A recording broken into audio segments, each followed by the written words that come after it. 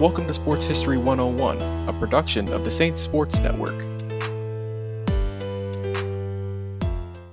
Hello, and welcome in to this edition of Sports History 101, hosted by myself, Ray Delgado. This episode is a different one than what we normally do. Today we're talking about Major League Baseball franchise valuations and how they have changed over time.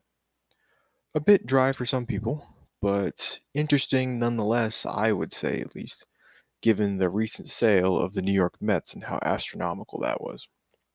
So to start from the beginning, the National League was formed in 1876 with a handful of clubs and was the senior circuit for baseball for 25 years, before the American League came about in 1901.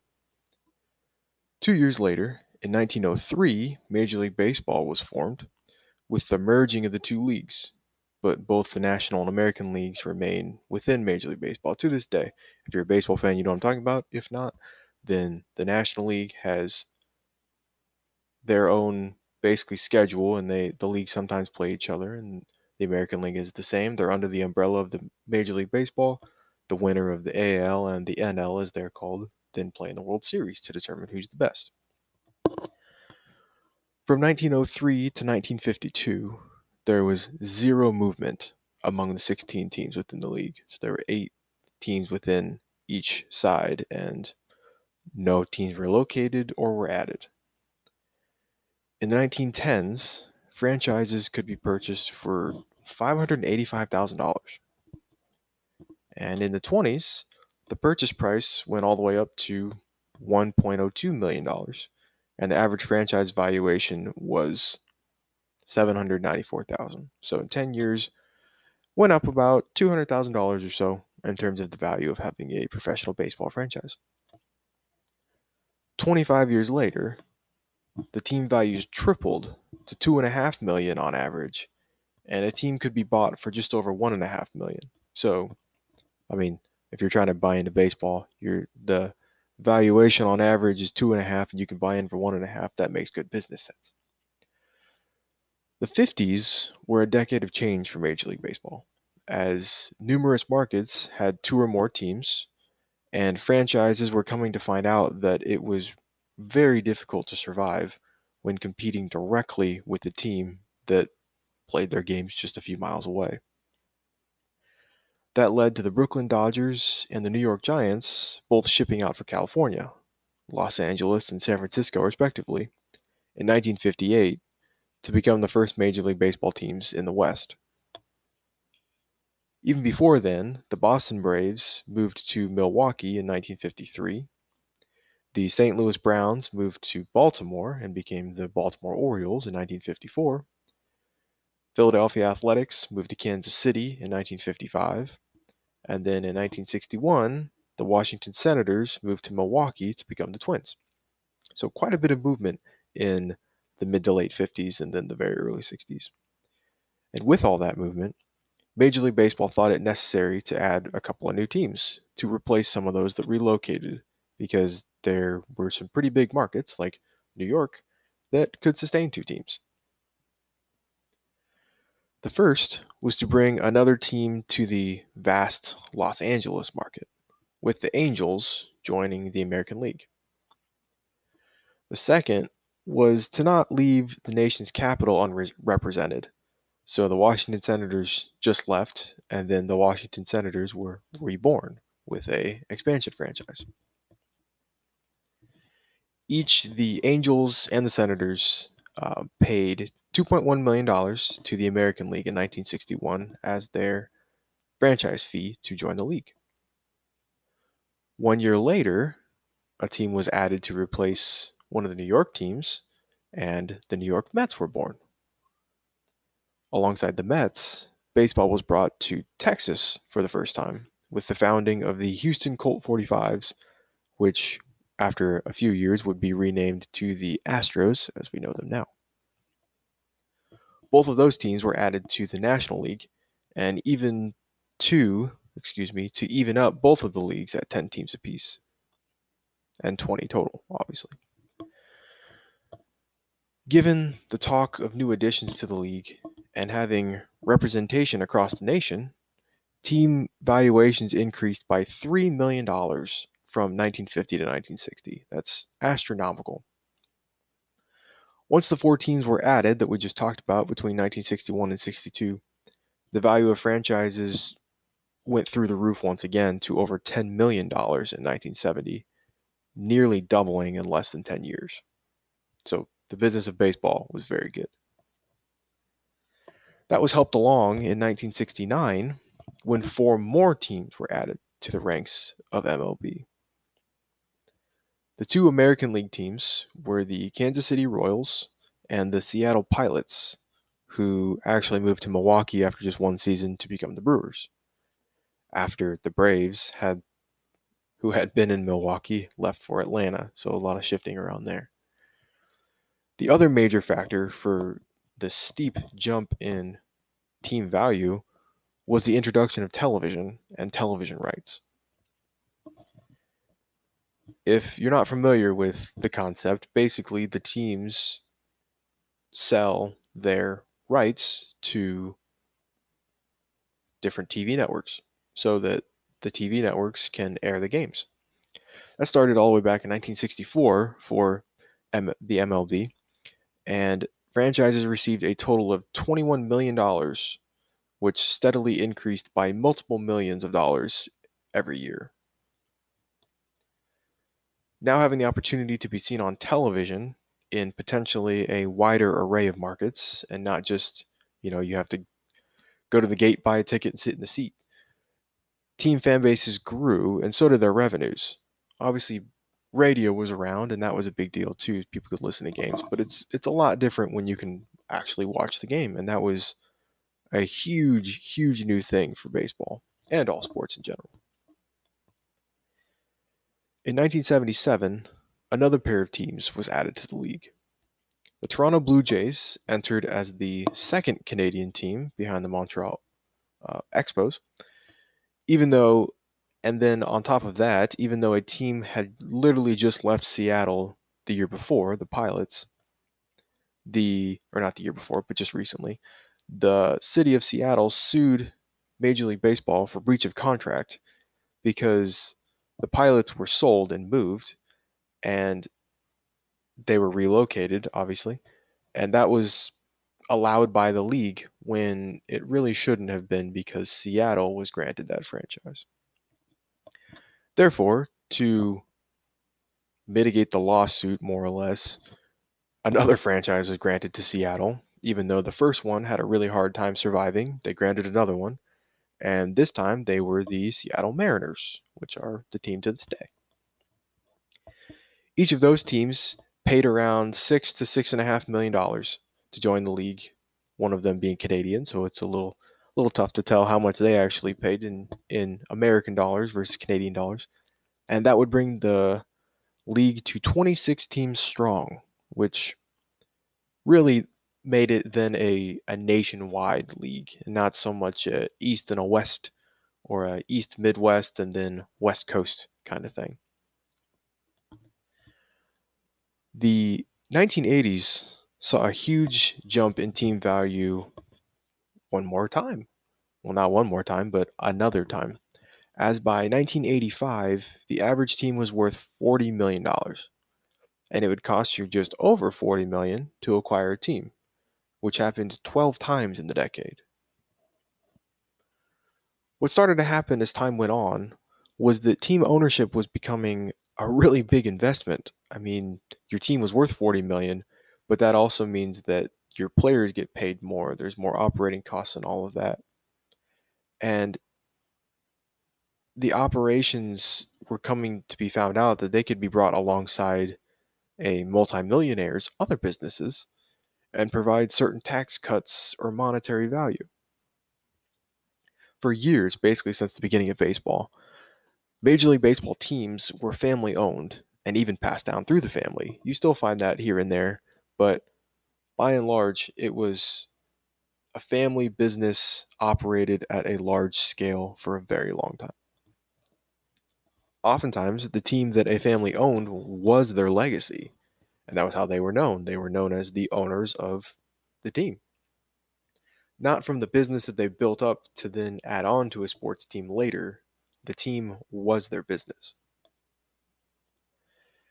As the revenues started to increase by huge margins, so did the costs, as we mentioned, and while the value of Major League Baseball teams were exponentially growing, fielding competitive teams and being able to turn profits to stay afloat started to become much more difficult for the family owned teams, causing yet another shift in ownership. But we'll get to that after a quick break.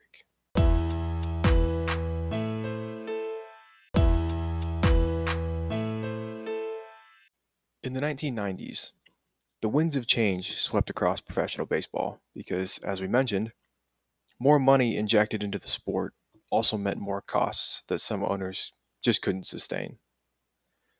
Between 1989 and 1990, total league TV revenue jumped up over 400 million to 659 million, by far the highest of all time to that point. That divided out to just over $25 million per team, which was just an astonishing amount of money. The flip side of that meant that player salaries also boomed. In 1989, the average salary was $811,000, and by 1991, the average salary climbed over 1 million for the first time to just north of 1.1 million. And similarly, the average franchise value ballooned to 110 million. Those player salaries required deep pockets, deeper than a number of owners could handle, and accordingly, 14 franchises changed hands in the decade. This time, however, at a much more expensive clip, as the average price to buy an MLB team increased by $130 million.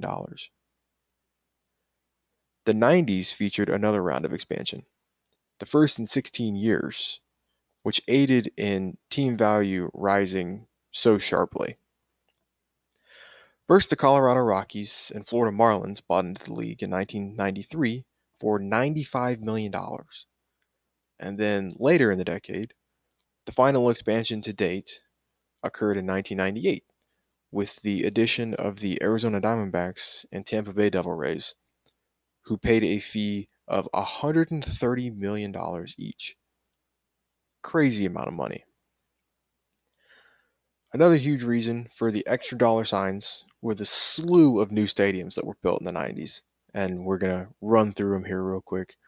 Tropicana Field was built in 1990 to get an MLB team, which ended up working because they got the Devil Rays, and it was subsequently renovated for $70 million after being built 8 years before for $130 million. Costing $137 million in 1991, the new Comiskey Park was built for the White Sox after they had used the original Comiskey Park for over 80 years. Oriole Park at Camden Yards was completed in 1992 at the price tag of $110 million. The ballpark in Arlington was completed in 1994 for the Texas Rangers at a cost of $191 million. The Cleveland Indians had Jacobs Field built in 1994 for $175 million. For $300 million, Coors Field was built to house the Colorado Rockies in 1995. We're almost done, I promise. In 1996, Centennial Olympic Stadium, which was actually built for the Summer Olympic Games, was then converted in 1997 to a baseball stadium for the Atlanta Braves and renamed Turner Field at a total cost of $209 million. Then in 1998, Bank One Ballpark was built for the expansion Arizona Diamondbacks at a cost of $364 million, and that was a pretty dang high price tag at that point, but that's because they had a retractable roof. You had to have a roof because it's so ridiculously hot in Arizona, but you got some good days, some nice days, so you could want to be able to open the roof, and they actually had real grass in the stadium, so they'd open the roof so the grass could grow, get some sun and things like that. And they also had the first swimming pool in a stadium. And then finally, last but not least, for $517 million, Safeco Field was built for the Seattle Mariners in 1999. So that's a lot of stadiums and a lot of money, which also raised the team value a lot. Given all those factors and the 1.3 billion, that's with a B, in TV revenue, baseball was becoming something absolutely enormous, generating nearly $3.6 billion for the 2001 season. Since the turn of the century, teams have consistently changed hands to groups or owners worth billions themselves. Between the 1990s and the 2000s, average franchise values increased almost 2.5 times to $480 million. Notable teams that sold in the 2000s were the Red Sox in 2002 for $660 million, the New York Mets for $135 million, the Dodgers for $430 million, the Nationals and Braves both sold for $450 million, and all in all, a lot of big teams were bought and sold in the 2000s. Some being controlled by corporations, like the Seattle Mariners were bought by the Nintendo Corporation, and the Angels were bought by the Disney Company. But most others were still owned by groups of people, groups that usually, have very, very deep pockets. A huge development in team values came in 2012 when the Dodgers were up for sale once again. Multiple groups vied for the team, but a group headlined by Earvin Magic Johnson, the Los Angeles Lakers great, bought the team for $2.15 billion, far and away a record sale for a team. Far and away. No one was ever even close before then. That stood, and as time continued to pass, TV contracts, player salaries, team values, and revenues as a whole continued to rise. In 2015, franchise values climbed over the 1 billion mark for the first time to 1.2 billion and keep going up. In 2016, the TV revenue for the league just by itself was $1.5 billion. Now we are to the inspiration for this episode, the New York Mets. As you've probably seen in the newspapers, or no one really reads newspapers anymore, I guess. You've seen on the social media platforms, Twitter, Facebook, all that good stuff. The Mets have been very poorly managed for at least the last 4 years, essentially right after they made it to the World Series. The ownership, the Wilpons, was a family, were unwilling to spend the money that would make the team competitive. So the Mets have dwelled in the cellar of basically second to last every year of the National League East Division, despite having one of the best pitchers in the league in Jacob deGrom, and a couple other great players that have come and gone and been sold off and whatever, but they don't have enough to make something real happen. The Wilpons eventually decided to sell the team, and that was in their best interest, and I would assume in part because of the coronavirus pandemic that we're all dealing with right now. That mitigated any kind of monetary gains that could be made for the 2020 season, so they were just ready to get out. And after many contentious months and other groups being reported in the media as interested, like Alex Rodriguez and Jennifer Lopez, Alex Rodriguez should be shunned from the sport, in my opinion. Someone who's been a cheater, a known cheater, and been suspended for cheating should not be able to be on baseball broadcasts and by teams. That should never be okay. But nonetheless, a legitimate owner emerged, and eventually the billionaire Steve Cohen bought the team for now a record $2.475 billion in October of 2020. Almost $2.5 billion to buy a Major League Baseball team. One of my favorite things that I always hear about the sport of baseball is that it's supposed to be quote unquote dying. It's supposed to be a sport that no one really cares about and has skipped the current generation. Well, it's going to cost you almost $1 billion on average to buy a baseball team. The league gets a total of $2.1 billion in TV revenue, And the total league revenue right now, I guess last year in 2019, settled at just under $10.4 billion. A dying sport indeed. In the 1910s, you could buy an MLB franchise for $585,000. In the 2010s, it would cost you $1 billion. The value of franchises has jumped from $794,000 to $1.85 billion. TV revenue in 1964 was $21 million and is now $2.1 billion. The value that we place on entertainment has grown exponentially, and sports are at their core entertainment, as much as we might say otherwise, or as much hard work and grit and whatever you want to say. It's all for entertainment. These players would not be paid this much money. These teams would not be in existence if there wasn't some kind of entertainment value that we found in them. Regardless of public perception that baseball is a thing of the past and no one likes it anymore, the sport keeps making money. And if $10.4 billion means no one likes it, then sign me up. I would love to have something that everybody hates that's worth $10.4 billion. Major League Baseball has come up short with their diversity and their really reaching out and engaging the younger generation, but they are making good strides in trying to figure that out and trying to make sure that they aren't missing a whole generation. But if you really look at the numbers, Major League Baseball is only growing. They continue to grow. They continue to make more money. And I think people are going to come around to baseball. They already love baseball. Dads, moms will show it to their kids. They're going to love it. They'll show it to their kids. There's always people who aren't going to like baseball. It's like there's people who don't like football, soccer, hockey, whatever. Basketball, all the same.